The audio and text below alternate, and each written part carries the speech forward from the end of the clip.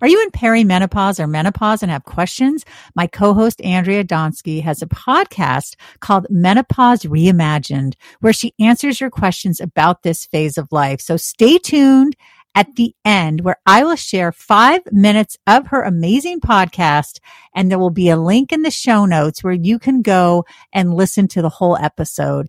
Andrea is brilliant, and she has worked so hard and knows her stuff. So be sure to check out Menopause Reimagined after this episode of Health Power. Thanks. Starting on January 11th, Health Power will be posting every Tuesday instead of every Tuesday and Thursday. On Thursdays, starting on the 12th, you're going to get Dog-Eared with Lisa Davis. They write books about dogs. I interview them. So if you're a dog lover, I hope you will check it out.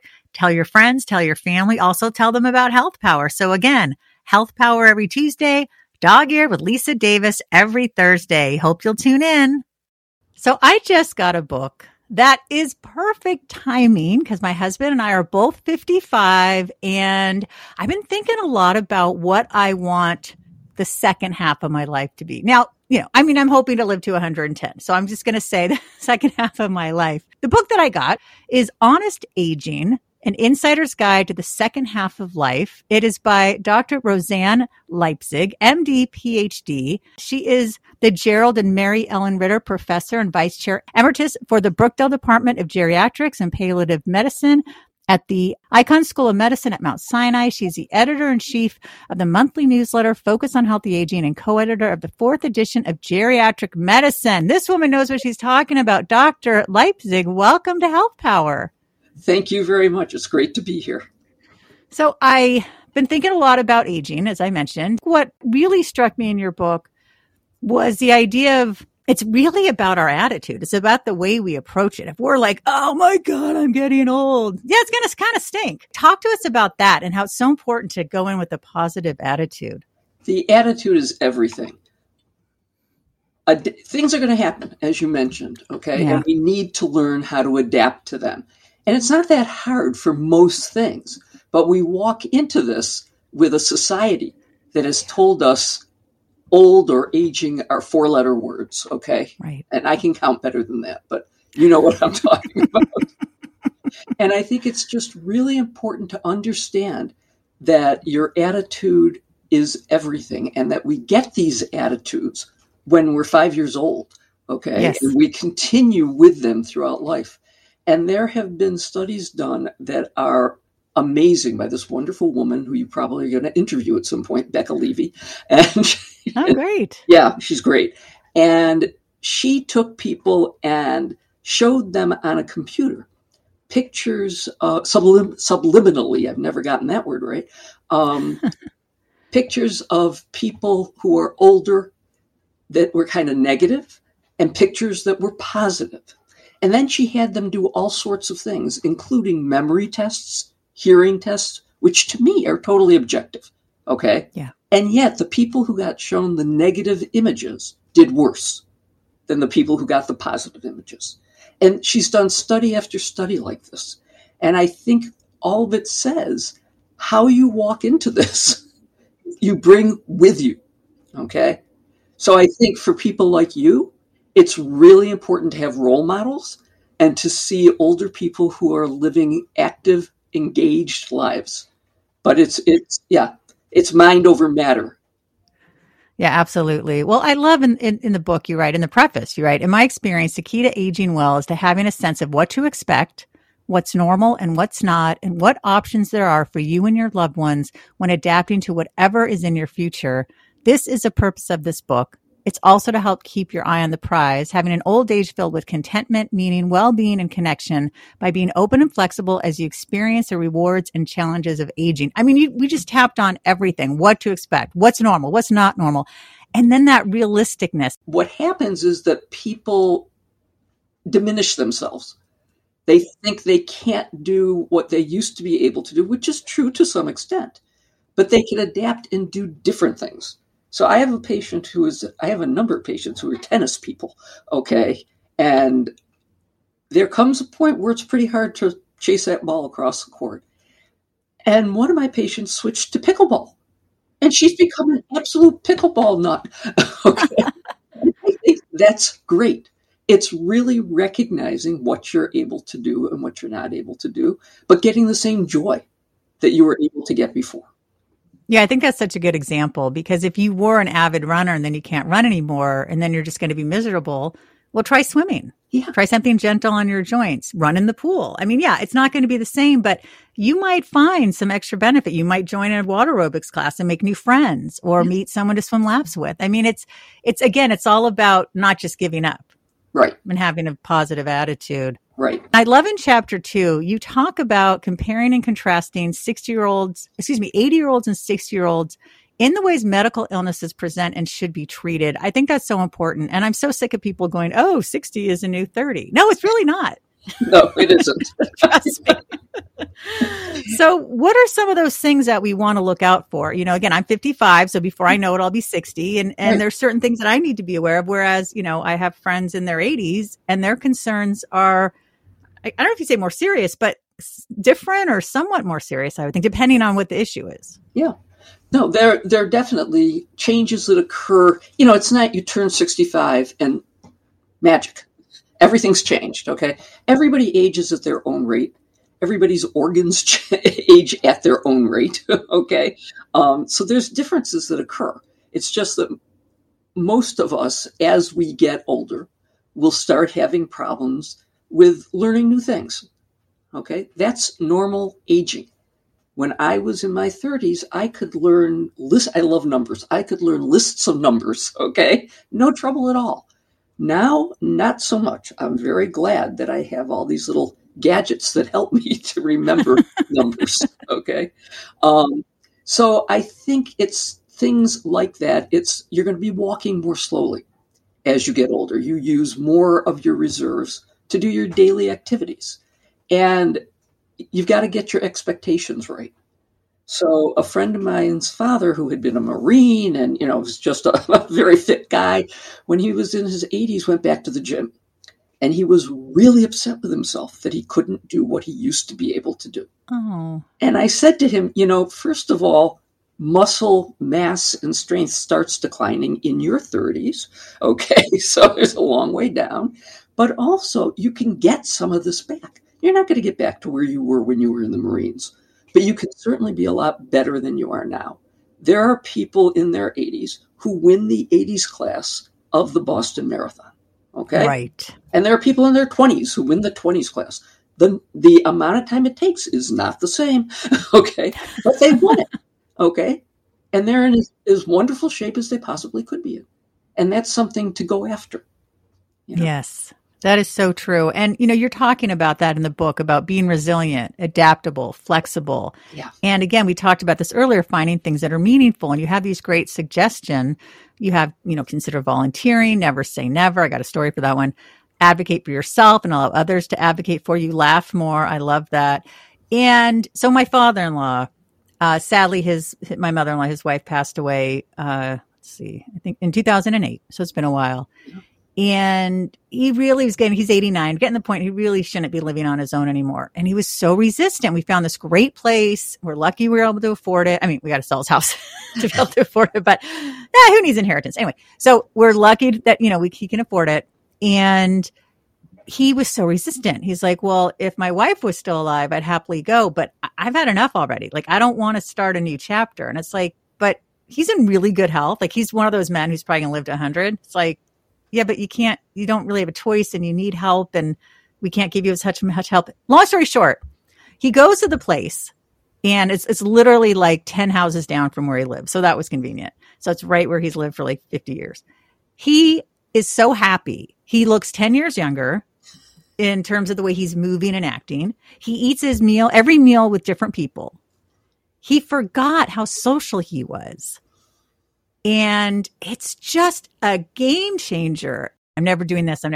You just limit yourself. He'd be sitting in his room watching TV and he won't even let us get him streaming services. I'm like, oh my God, he's been for years just watching TV with commercials. Oh my God, this is torture. Yeah, I mean, this is the key, okay? And what happens, unfortunately, to a lot of people is they get rigid at an early age of their lives, okay? And then it just gets worse. And so for somebody like you, for somebody younger than you. What's really important is to be flexible.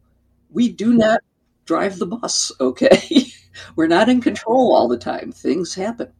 And, learning to be able to adapt is an amazing gift you can give yourself and your family. Oh, yeah. And what I love about the book, too, I mean, you go into such detail. You talk about the geriatrics 5 M's: mind, mobility, medications, multi-complexity, and what matters most. The thing about the 5 M's, what you're talking about is something we call the heterogeneity of aging. It's the diversity, okay? Right. If you've seen one 80-year-old, you've seen one 80-year-old. All right. Whereas 20-year-olds are a whole lot more similar physiologically, okay, than 80-year-olds are. So it's really important to think what matters most, okay? And of those 5 M's, people ask me all the time, what's the difference between an internist and a geriatrician? I take care of older people. I'm a doctor. Does that make me a geriatrician? Well, it would if you knew all this stuff, yes, if you applied it to your patients. So figuring out what's important to someone is the most important thing, because their medical care should be in service of what's important to them. It shouldn't be in service of their hemoglobin A1C, okay? It should really allow them to do what they want to be able to do. And if you look at these other 4 M's, these are things that really impair people's ability to do what they want to do. So mobility, everybody's worried about, okay? And people are worried that their senior moments are going to turn into dementia, and some do, and many do not, okay? Medications is huge. Your ability the way in which you metabolize medications, and so the blood levels that you get for certain medications and their effect on your organs and you differs greatly as you get older. You become much more sensitive. And, some of the best medicine I do is taking medications away and getting people to be themselves again. All right. Wow, that's huge. Yeah. So all of these are just very important, big picture items that people should be aware of as they get older. You talk about the Goldilocks approach when it comes to medication, and you were talking about that I thought it was so interesting. I never thought about that, but as I guess the older you get, you develop a sensitivity, or even a little amount seems more, which you just touched on. Yeah. So, my example for this, and I hope people won't be offended, is you become a cheaper drunk when you get older. Okay. That's funny. I have people, I had one woman in particular, she was a professor at Columbia. She came in, she said, my entire life I've had 2 drinks every night, no problem. Now I take my 2 drinks and I fall. What is going on? Oh, wow. Okay. And it happens with other medications as well, because as you get older, your body composition changes, you become more fat and less water, and alcohol and many other drugs dissolve in the water portion of the blood. So you have greater concentration for the same amount that you've been taking forever. And that can happen with, things like thyroid medication, with insulin, lots of medications. So it's important to recognize that. And then the other thing is parts of your body become more sensitive. And the brain in particular becomes more sensitive. So a lot of medications can cause confusion and fatigue in an older person where they don't in a younger person. And just to add a little bit to that, most of the medications we have out now were not tested before they came out in older people. They were tested in younger people. Even if it's a disease that's mainly in older people, the people who end up it's really incredible. And the FDA this year put some teeth into the rulings that you have to have a reason to exclude somebody because of age. All right. If they're not going to live long enough to complete the study, fine. I understand that. But if they're the people, you look at the arthritis medications, they test them mainly in people who are in their 60s, not people who are in their 80s. Okay. But most of the people with arthritis are up there. So it's really important. You're not going to see those side effects until the medication's out on the market. And that's concerning. So you got to be really careful with medications as you get older. Well, you have such great detail in the book about that and all of the things we're talking about. In chapter 4, more or less, what's right for you when it comes to healthcare, you write, remember the maxim, too many cooks spoil the broth. This can also be true for healthcare providers, especially as you age. It's not uncommon for my new patients to have 15 or more doctors they see yearly to address specific concerns. That's a concern because 15 doctors, who's giving you what? What are the side effects of what? What can these medications counteract each other in a negative way? Right. How do we simplify it though? Because what if you I have my urologist, I have my gynecologist, I have my ophthalmologist, I have my cardiovascular doctor. Is there a way to simplify, or it depends on the person? I think there is. Okay. I mean, there are some people who feel they have to have the specialist in each field. Okay. Which unfortunately can cause some problem when you're trying to put it all together. So I view my role as being kind of a quarterback. And I tell my patients when they come in, let's go through each of these. Let's see why you're seeing them as often as you're seeing them, and if you still need to. And let me contact some of these and see if it's okay with them. If I do the day-to-day stuff, and if there's a problem, we go to them. Okay? And just to put a little politics into this, as we move from fee-for-service medicine to value-based medicine, I think we will see a lot more people who are willing to be consultants or even, not be doing. I have people who have had certain procedures done yearly, and I can't figure out a reason why they're being done yearly other than they pay very well. Wow. What give us some examples? What types of procedures? So I had somebody who was 93, has a Barrett's esophagus, which is an esophagus that has atypical cells that could lead to esophageal cancer. Very important to know about. Since he was in his 60s, he has every year had, yes. I have my mouth agape. An endoscopy looking for this. And I looked at him and I said, if they have not found it in 33 years, I think we can stop. This is not going to be what's going to kill you. You need to put some common sense into what we do here as well. Right. Now, there are screenings that people do want to get. I have got to get a colonoscopy. I have not gotten one yet, and I know better. This is good because it's reminding me I got to get off my arse and drink the stuff and get a colonoscopy. So you do have in Chapter 5 an ounce of prevention. You've got Screening and Prevention 101. And talk to us about some of these things that we should be getting done. So I think the immunizations, I'm going to start there, because you get the most in the quickest amount of time with immunizations, okay? 2 to 4 weeks after you're immunized. After you get the shot, you're immunized, okay? Yeah. And that's wonderful. So I am a strong believer in immunization, and although I don't usually pick one out, I have started picking out shingles and Shingrix. I got to get that too. Yeah, I mean, I'll tell you, I've had it, and I've had patients whose entire lives have changed because of the pain, awful. Yeah, that persists after the acute infection. And so and this is a 90% effective. Okay, got to do that too. Yeah, vaccination. All right. It's not without possible problems. Some people get kind of a little flu-like illness for a day after they get it. But, compared to having shingles, to me, it's worth it. Yes, absolutely.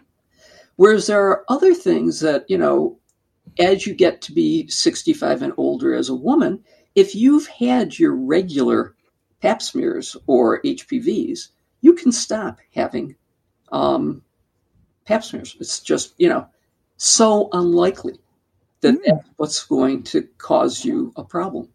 There are people, the greatest amount of people who die from cervical cancer are above 65, but the reason is they didn't have the screening.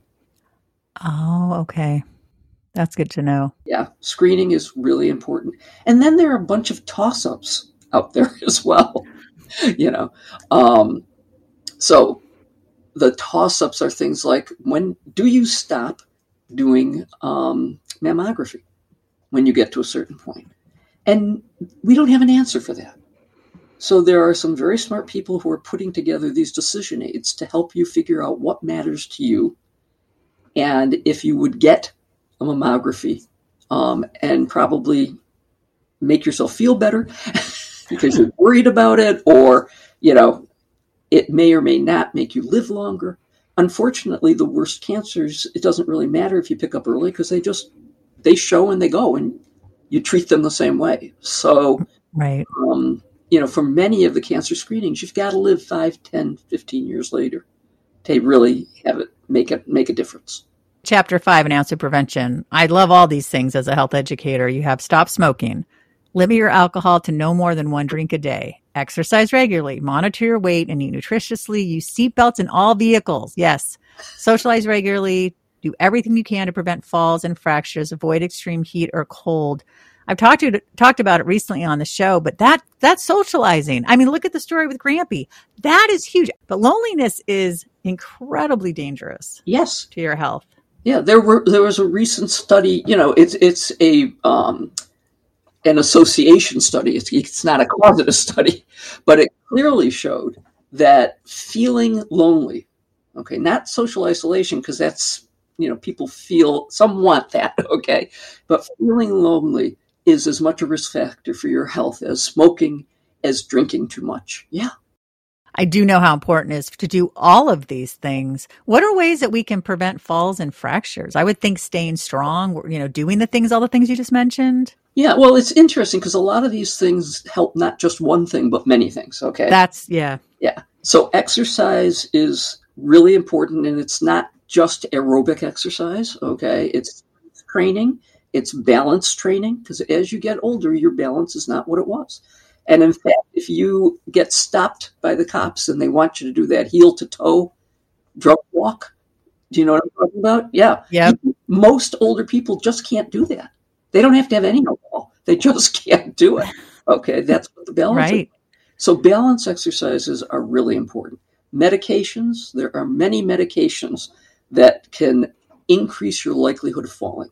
Some you need. Okay. And some maybe you can take at a lower dose as well. Or maybe there are other medications less likely to do that. Your vision is very important. If you've got these trifocals or Verilux or whatever they call them. Yeah, I have bifocals at this point. Yeah, when you go outside, take them off because you're going to get confused when you're walking and think things are nearer than they are. So... or when you're going down the stairs, sometimes that'll happen. So there are a number of things that you can do. And footwear. Forget the high heels. So important. Oh, no. They're terrible. Terrible. Yes. Yeah, it makes me insane when I see the high heels. I want to talk a little bit about what isn't normal aging. And in the book, you have red flag symptoms needing prompt medical attention. I'm just going to read a few. Cloudy or foggy thinking, not enough to sleep during the day, or an overwhelming feeling that you need to take a nap, difficulty falling and participating in conversations, often losing your train of thought, feeling overwhelmed if you need to make a decision or a plan, losing objects, not being able to find them, personality changes, irritable, withdrawn, anxious. Tell us a little bit more. And, because some of these things I feel like, well, just before we started the interview, I must have taken my glasses off. I put them right on the desk where I'm working. And then my brain went, I looked, because I can see myself. I was, put on the camera. I'm in the green room on the computer. And I said, oh, I don't have my glasses on. I go upstairs. I look everywhere for my glasses. I come back down. They're right here. I was like, okay, so am I not aging normally? Am I just a space cadet? I mean, you're multitasking and overwhelmed. Okay. Probably. You gotta pay attention. That's one of the biggest problems with memory. Is that we're trying to do too many things at once. And in order to have to make a memory, you got to pay attention and it's got to get stored. Okay. So I think that's what that is. All of these things, if they happen once or twice, I don't worry about them. Okay. This is the section you're reading from right now is people who are concerned about their memory. All right. And all of these are normal every once in a while. But if it happens over and over again, you should get it checked out. All right. Now, what is delirium? So delirium is an acute confusion. All right.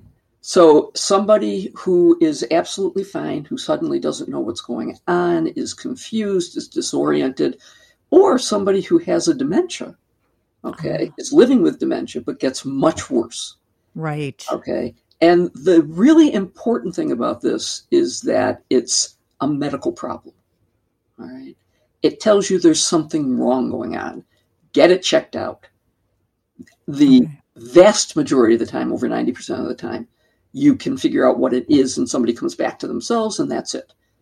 But if they stay in a delirious state for a long period of time, it's harder to get back to where you were before.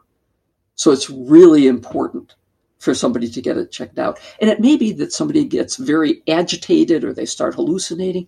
That can be a medical problem or a medication. So get that checked out first. Yeah, I think that's so key. Now, in the book, you have what is dementia, and then you have our Alzheimer's disease and dementia, the same thing. If you can touch on that, because I hear them interchangeably, and I think it'd be nice to clarify what's going on with those important terms. Sure. Alzheimer's is a subset of dementia. There are many different types of dementia. Okay. Right. And the most common in this country is Alzheimer's. One of the things that I love in the book, too, is you have advice for loved ones when you're worried that they're not getting out or they're making bad judgments, or they're in terms of you have in here, such as falling victim to online scams, making bad financial decisions. They're having difficulty remembering appointments. They're having problems with driving, accidents. We got really lucky with Grampy. We did not have to push him. He was, I think, 88 maybe. And he's like, yeah, I'm done driving. We're like, thank you. Right. We got lucky on that one. So talk to us about, there's like where I think a lot of older people don't want to lose their independence. Right. And they just kind of think you're just a big nudge, but you really want what's best for them and for their safety. Yeah. Well, you brought a lot of things up there. Yes. I tend to do it that way. So the first thing I would say just about the driving and all of that is we all need to reframe what we think is independence as we get older. So to me, independence is doing anything you need to do to get the life you want to have. Okay. So there are people who don't want to wear hearing aids because it makes them look old, like they don't look out of it if they can't participate in the conversation. Okay. Right. And so driving is harder. There's no question about that. But what I do with my patients is number one, I talk to them about, God forbid, what if you have an accident? Okay. Right. All right. But the other is I have them count up how much money they're spending on the car. And it turns out they can have a lot of Lyfts and Ubers or whatever they take to go somewhere. And I actually had a patient whose daughter bought her as a Hanukkah present, I don't know how much worth of Lyft rides. Okay. That's awesome. And she wasn't going to use it. And then by the end, she was getting them herself. Okay. She loved it. It is very convenient, I must say. Very convenient. But the other thing I want to talk about is why I put the advice for loved ones in there. And aging is a multi-generational thing. It is not just you as a person getting older.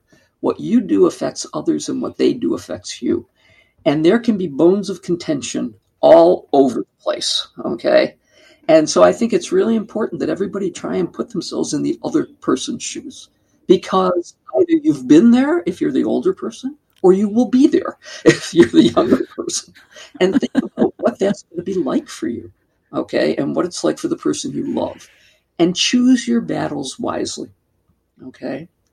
It can be very hard when somebody is having memory problems and they're your mother and they knew everything always. It can be really hard to hear them say something that you know is not right. On the other hand, is that worth having a back and forth?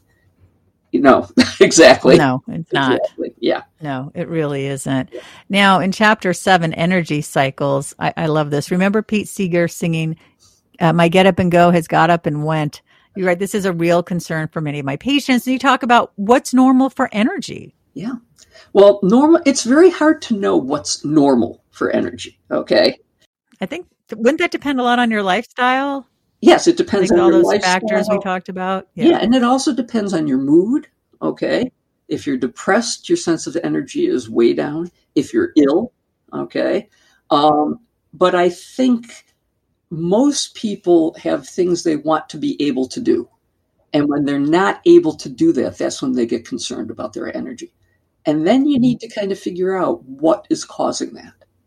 All right.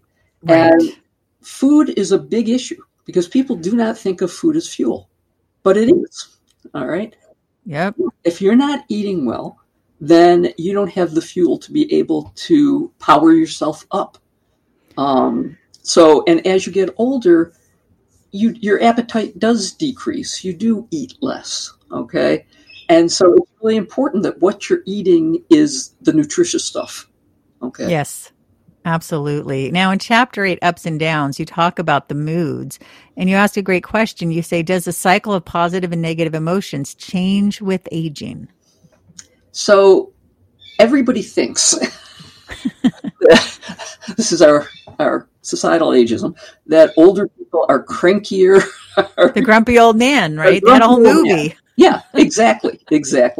And the truth of the matter is that older people have more control of their emotions than younger people do. Right. Okay. They've had years to get practice in how they're dealing with it. And the older you get, the less certain things bother you. Okay. It's just not as important as it was as it felt when you were younger. Okay. So it's not that you can't get really angry. It's that you just don't as often. All right. And older people are not more likely than younger people to have clinical depression. All right. But they may feel sad. They have lots of losses. There's a lot going on. So it's really trying to figure out, we don't want to medicate people who are in a bad stage, and perhaps there are other things that could help them. All right. Yeah. That's so true. One of the things that is so great about this book as well is you have a section in every chapter where they ask questions. So when we're looking in the chapter about balance, what's normal with aging, I looked in the mirror recently and noticed how much my posture has changed. Is this part of normal aging? Part of normal aging. It is. We tend to go forward, basically, and our center of gravity is lower than it was when we were older. And of course, we get shorter. Yeah, that's true. Yeah, I've noticed that with Grampy. Yeah, I'm 5'10", so I'm okay. I can get a little shorter. It is a surprise, though, when it happens. Yes. I mean, this book is really, it's like the Bible for aging. It has everything. And then at the back, you give resources, you have the bibliography. You really cover it all. We're not done yet. I just have to throw that out there. I mean, we're just skimming the surface of this incredible book. So chapter 10 is sleep cycles. Everyone who listens knows I'm huge on sleep. It's practically my religion. That's all I'm going to say because I go on and on too much about it. Let's talk about normal aging with sleep. So what happens is we become lighter sleepers. Things that didn't used to wake us up now. Okay. I'm not looking forward to that. Yeah, that's a problem. And the other thing that happens is, and this is a bad trick, okay, if there is a higher power or a God, this is just a bad trick. There is a hormone called antidiuretic hormone that does exactly what it says. It keeps fluid in, and so you don't urinate. And when you're younger, it comes out at night, so you don't urinate as much at night. And there's a cycle when you get older. There are some things you can learn to do and change. Oh, good. Yes. Yeah. Okay. And you have all that in the book. So yes. There's so much to cover. Okay. Oh boy, you're in trouble. That is so funny. I just said it and I'm looking at it. You're in, you have to, but I'm bumped. And no, don't apologize. I'm big on play on words. Sorry for the play on words, but one of life's ironies is that as you age, you often do feel like you're in trouble when it comes to your ability to control where and when you urinate. I wish this wasn't such a taboo topic. It makes me crazy that there's so much shame around it. Yes. People can have issues at any age, as I'm, very openly talking. Now, I don't have incontinence or things, but I do have something called urethral syndrome. Just sort of, they call it, they don't really know what to call it, where you get kind of flare-ups in your urethra, and it's really uncomfortable. Yes. So I'm going to go to urologist and see if there's something we can do to help that. How do we break the stigma? That's a big, tall order. Yes. For you. Break the stigma for us. Right. Well, I think talking about it on shows like this is incredibly helpful. Okay. And even though they're not out there for this reason, Right. You can't watch TV now without being aware that a lot of people who don't look like the people you thought had a problem with incontinence have a problem, okay, with leakage and incontinence and all of that. So it's a part of life. Having said that, people who have incontinence, about 75% of them do much better if they do some behavioral things as opposed to medications. So everybody's heard of Kegels, okay? Right. Yeah. Oh my God. My mom taught me that. I think I was 10. She's like, do your Kegels. I'm like, what? No, I was probably 18. I just like to joke. Well, I joke, I may even joke in the book that I tell my patients in New York, you can do it on the subway. Nobody even knows you're doing it, okay? It's just learning how to do them right. And making sure that, you get that pelvic floor strength back. And it's important for men as well as women. It's not just women, okay? And then the other things have to do, there are some foods that can irritate your bladder and make you feel like you need to go more, like carbonated beverages can do that. Peppers, things like that. Strong peppers. And people get this urge, okay?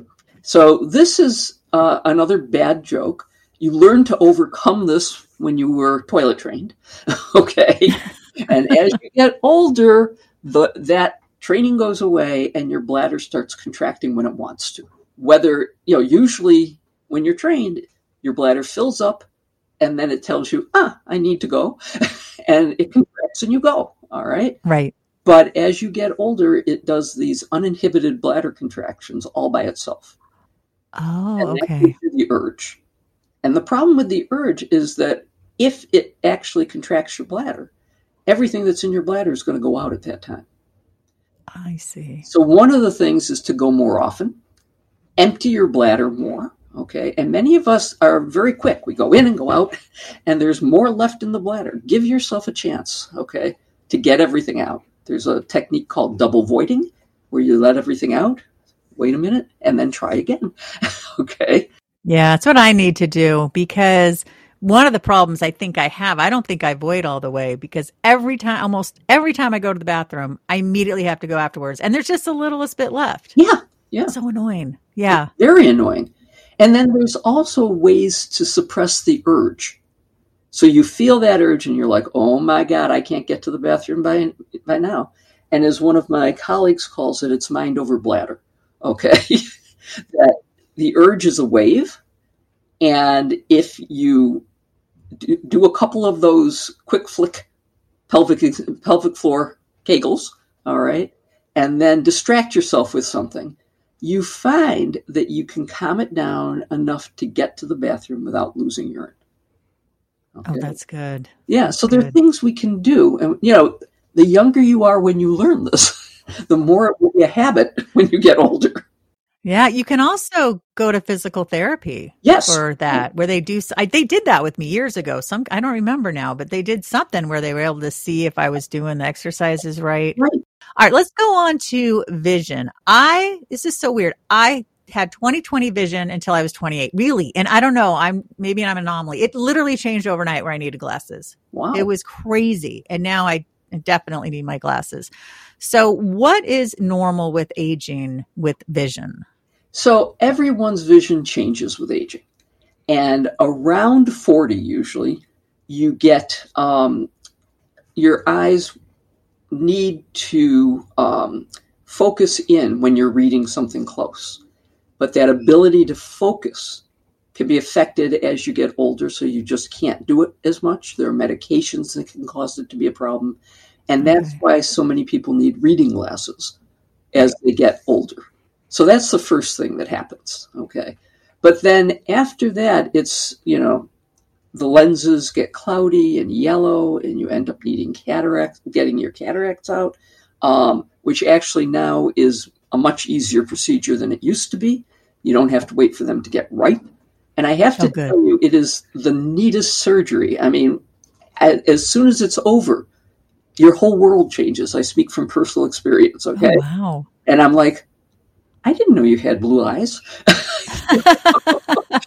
All these people with blue eyes, where'd that come from? Okay. Oh, that's amazing. And you you need more light as you get older. And in fact, as you get to be 60 and 80, you need 2 to 3 times the amount of light that you needed when you were younger. So that's really, lamps become very, very important. Contrast, it's harder to tell. For example, if you have red print on an orange paper, it's much harder to be able to make that out, okay, than black on white, white on black. So there are a number of things like this that happen as you get older. And then there are the things that are diseases, okay, that you really need to get checked for regularly because they're silent until they cause a loss of vision. Oh, yeah. Okay, so that's macular degeneration, so just get seen regularly to make sure that that's not going on for you. So my husband and daughter think that I need to get my hearing checked. And I'm totally open to doing that. I haven't noticed a difference, but they'll talk to me and I'll be like, what did you say? Or I like the TV loud. I just enjoy the TV loud, but maybe there's a problem there. So what's normal? I think it's worth getting it checked out. Okay. Okay. It'll get them off your back. You could say that. True. Okay. Oh my God. Yeah, that's a good point. Yeah. But I think, again, we tend to lose high frequency hearing. And so the women's voices become harder to hear and understand. Oh, okay. I used to have this with my colleagues in the hospital where the patients couldn't understand me and they could understand my male colleagues. And it was not sexism. Okay. It was just, and I have a low woman's voice and they still couldn't really understand what I was saying. Oh, wow. Yeah. Well, that's interesting. All and right. the thing with hearing is what we were talking about before. If you can't hear something, you can't get it into your brain. You cannot make a memory. All right. So memory will get better. And there are studies now that are suggesting that having a hearing problem predisposes you to dementia. Oh, God. Okay. I'll go get checked out. Yeah. So get it checked out. I'll keep everybody posted. All right. One of the things that I am most, I don't know if the word's afraid, but yeah, maybe afraid of is chapter 13, aches and pains, because I already have them, but it's because I have structural issues. So aches and pains are very common as you get older, and any place in your body can have aches and pains, okay? It's really trying to understand how much of it is structural, as you're talking about, how much of it is more muscular, okay? Because our response to pain, we tighten up, we get stress, and then we have muscle pain in addition to what we had before. Or we don't get what could help us. So if one of your legs is shorter than the other, get a lift, okay? Yeah. To even it out, because, that old song, the thigh bones connected to the whatever, okay, connected to the thigh bone, that's all true. And as soon as you start getting off kilter, other parts of you will get off kilter. So that's number one, okay? Right. Number two is there are things that might help depending, okay? So acetaminophen, Tylenol, before you start doing exercises and things like that, because some people won't exercise because they're afraid it's going to get worse. So taking something a half hour before can be very helpful to decrease the amount of pain. Using heat and ice to help, okay? Getting massages if you can afford them, all right? Oh, yeah. Yeah. So, and then there are things, if your posture is a problem, there's the Feldenkrais and the Alexander and all. Oh, yeah. That's great. I've done that. Yeah, that you can really learn. I had my PT come to my office and set me up ergonomically. Oh, nice. Because I'm at the computer so much. Oh, okay. And to help me so that I didn't have the hand pain and cramping that I had. Oh, okay. Oh, that's good. So I think there are a number of things you can do to try and deal with this. A lot of people are using CBD now. And I have mixed feelings, okay? Oh, really interesting. Now, do you have mixed feelings because you feel like it doesn't work? I feel like things don't work unless they have THC in them, to be honest, even if it's just a little. Or are you against that? Because I found that helpful for some things. Yeah, I mean, I think it depends on what you can tolerate, okay? Right. So, as I said, the brain becomes more sensitive as you get older. Mm-hmm. So when this gets into the brain, it can create. I had somebody who said to me she was using CBD for sleep, and she would lie in bed and, it helped, but the next day she was totally kaflooey. So I think it's important to try and figure out the benefits and the risks. I have another person, and I'm just telling you the bad stuff now, Yeah. who has Parkinson's and pain and started falling a whole lot more after she started using the CBD.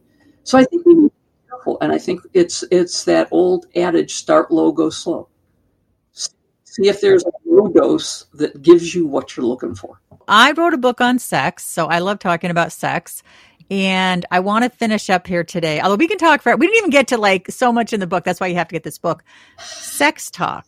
Yes. There is so much, again, stigma around, or this assumption that older people don't have interest anymore, or they don't have sex anymore. What's normal with aging and sex, Dr. Leipzig? Well, I think in general, and this is a big in general, okay, people have less sex as they get older. Part of that is that they don't have partners, okay? Oh, yeah. And the current generation is less likely to go out and look for partners in the way that younger people are looking online, okay? Although I do have people who have found wonderful partners on Match.com. Oh, okay. That's great. Yeah, no, very, very happy. So I think, it is possible. You got to be careful.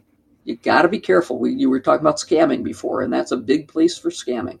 Oh, I bet. Yeah. But the other thing is some people if you enjoyed sex when you were younger, you will enjoy sex when you're older, probably. There are people who were not into it that much when they were younger, and it doesn't matter. All right. But there are things that happen to your body that it's not the same. It's just like the Boston Marathon. It's not the same. Okay? You've recognized that things are different. And so, getting turned on by a picture may not happen quite as much. All right? You may need more pressure, more time.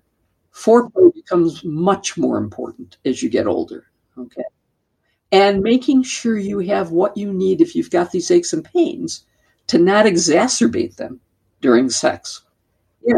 Just have what you need nearby to make it easier, That's true. Yeah. And lube at any age. Absolutely. There's another stigma with that. The word of the show is stigma with that as well. Yeah. And it's crazy. It's this whole thing of a guy that, what I've heard, in my experience of, oh, well, if I really turned you on, you went, no, lube is great for everybody. That's right. No matter how old you are. Yep, and especially I think when you're older. Yep. That menopause.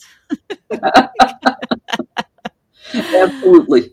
You definitely do. Yeah. Well, was there anything you wanted to add today? I'd love to have you back. I mean, we could do a show on every chapter. The book, again, is Honest Aging, An Insider's Guide to the Second Half of Life. Rosanne M. Leipzig, Leipzig,